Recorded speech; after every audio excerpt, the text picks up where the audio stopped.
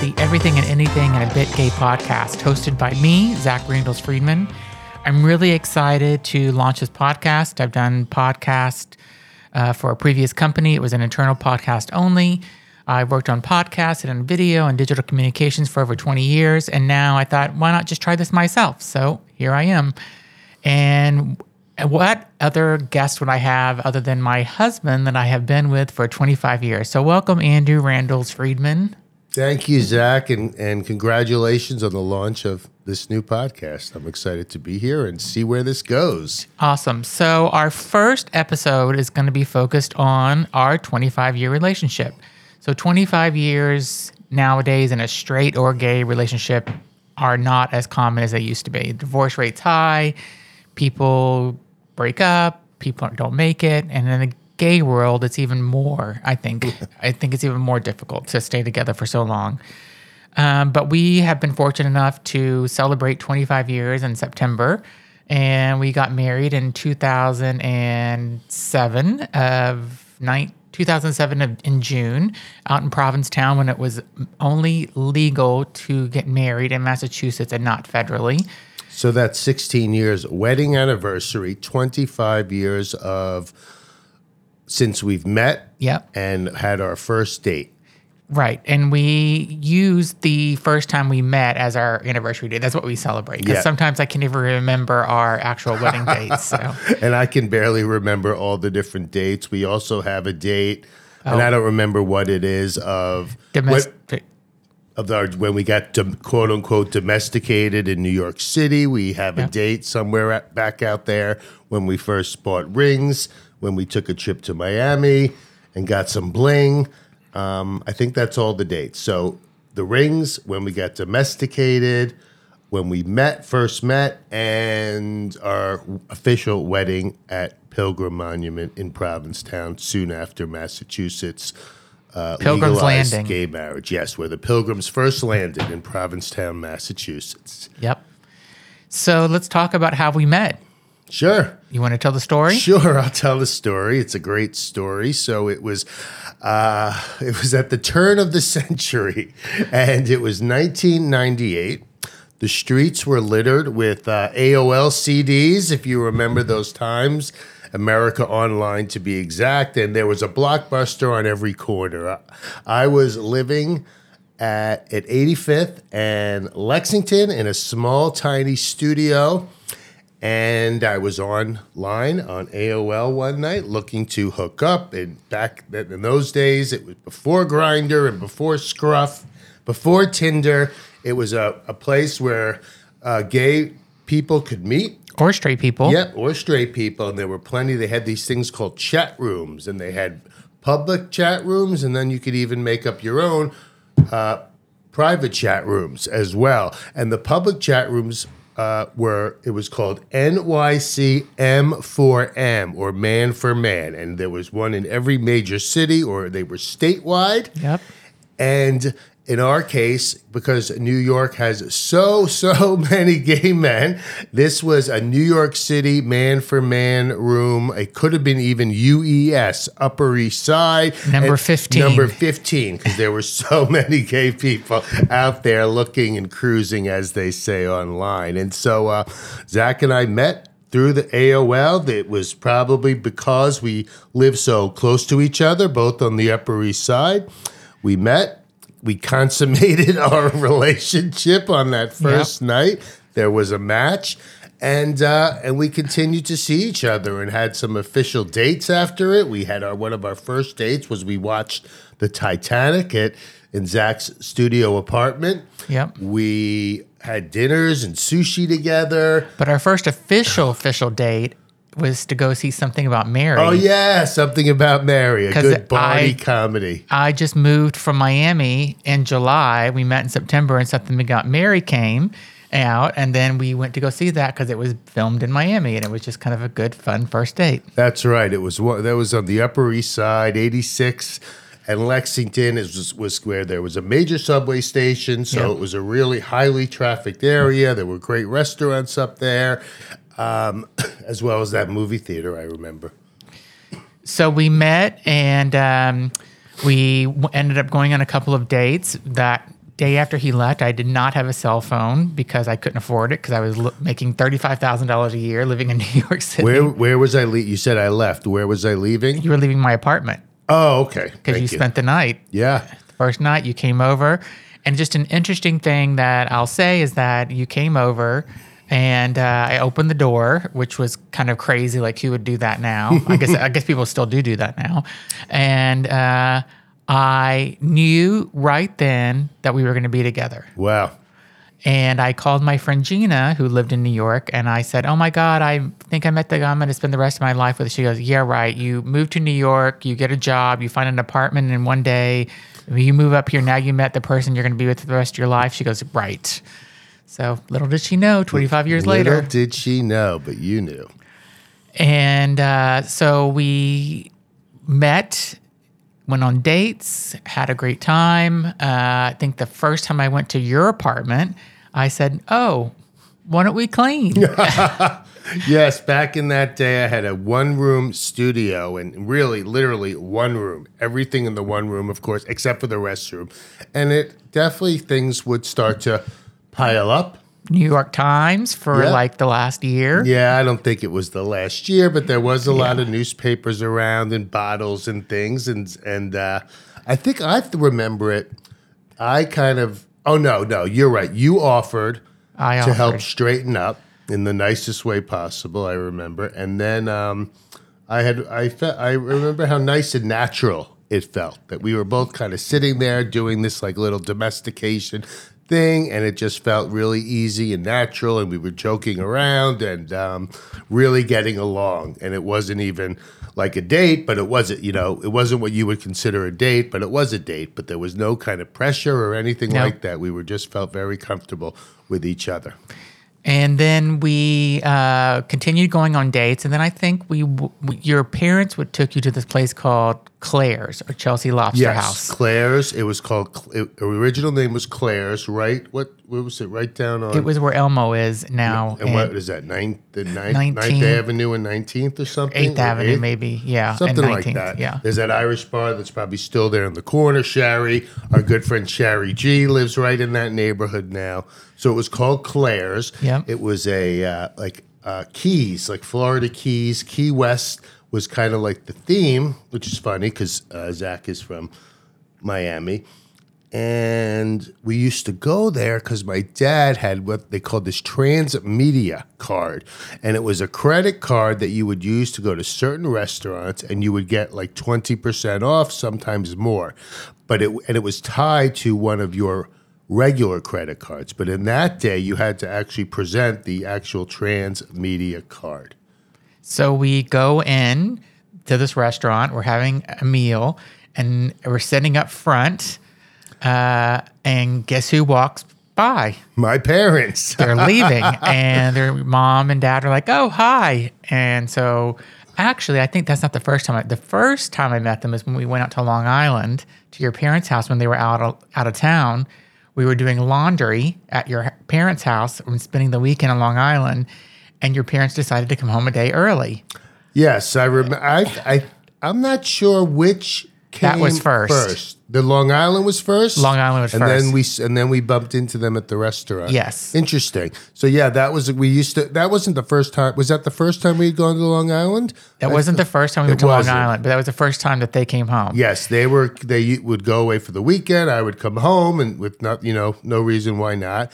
And exactly, they caught us. When I remember the story or tell people the story, it was funny. So they had theater tickets for Sunday. Yeah. So they ended up coming home on the Saturday. And what a way to come out, even though I wasn't out at the time. We should share that with people as well. So, but it was like, there couldn't have been of a more obvious way of coming out than them catching us together in the living room folding laundry, right? Like, it wasn't like we were having sex. Sex on the stairs would have been a more obvious way. Yeah. But this was even more, maybe even more obvious, just doing like a little domesticated, fun chore together.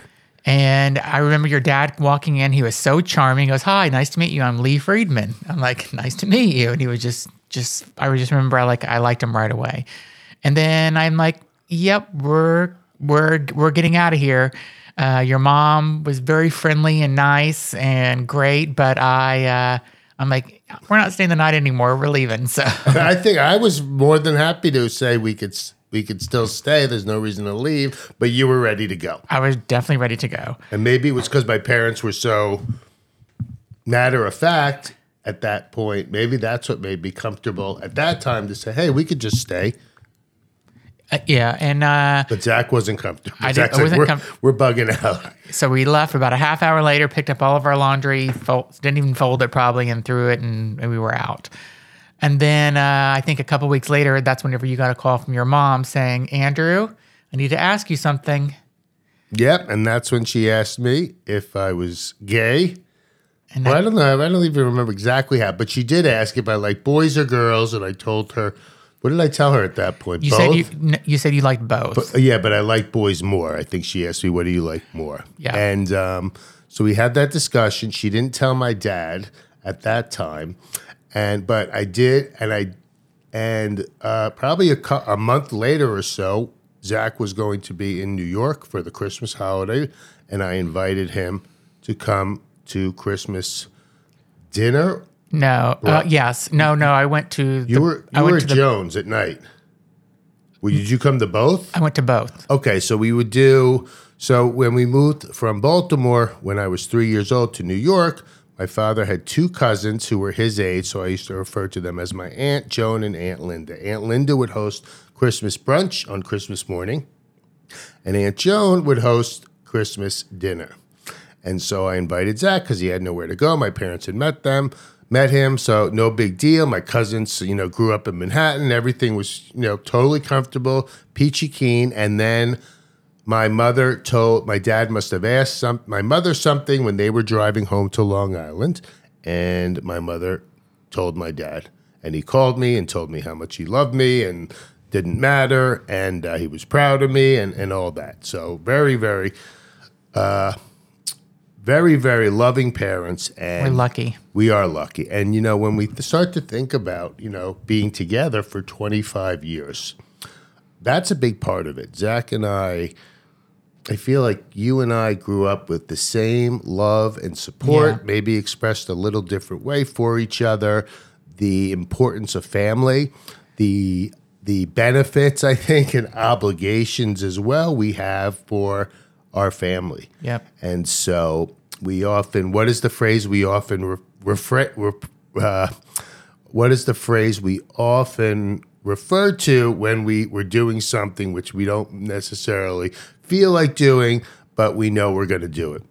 That's what family does. That's what family does, right? Exactly. That's from a quote from my mother, where it comes from when they would go, and when my sister would come into town, maybe she and her fiance or husband at the time would be traveling in from somewhere, and maybe they would pick them up at the airport, so drive from where we grew up in Long Island to, let's say, LaGuardia Airport, and then drop my sister off and her husband Andy in Manhattan where they lived.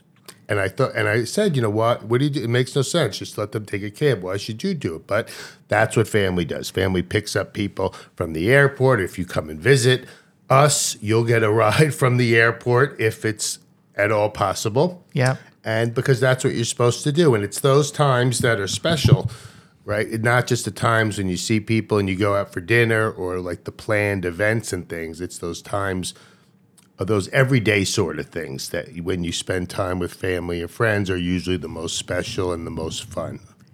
And I think that's one of the reasons why, just because we both had family, our parents were together, my parents were together when my father died, your parents are still together. And I think that just kind of like was ingrained in who we are as people. So yeah, completely. I mean, it's both of us having that love and support from them, but also the example that they gave to us with being together a long time. My parents just celebrated big anniversary. 62 years. Yeah, I think it was 62. Thanks, Zach.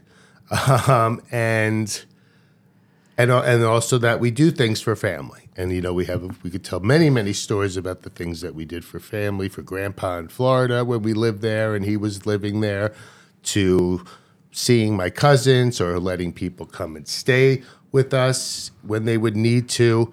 So, it's not, we don't even, or when there's a family event, right? It's not, there's no discussion, I would say, right? If we have a family event or, or there's a holiday where everyone's gathering, there's no discussion. We're going to make sure we get there.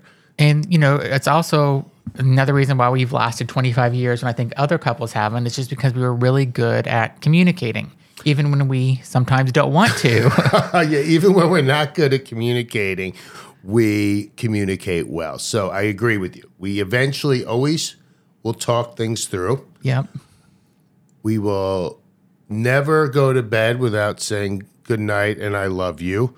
Yep. Or there's been maybe 1 or 2 times, I couldn't even tell you when they were, if we were not happy with each other, right? Zach can sometimes want to.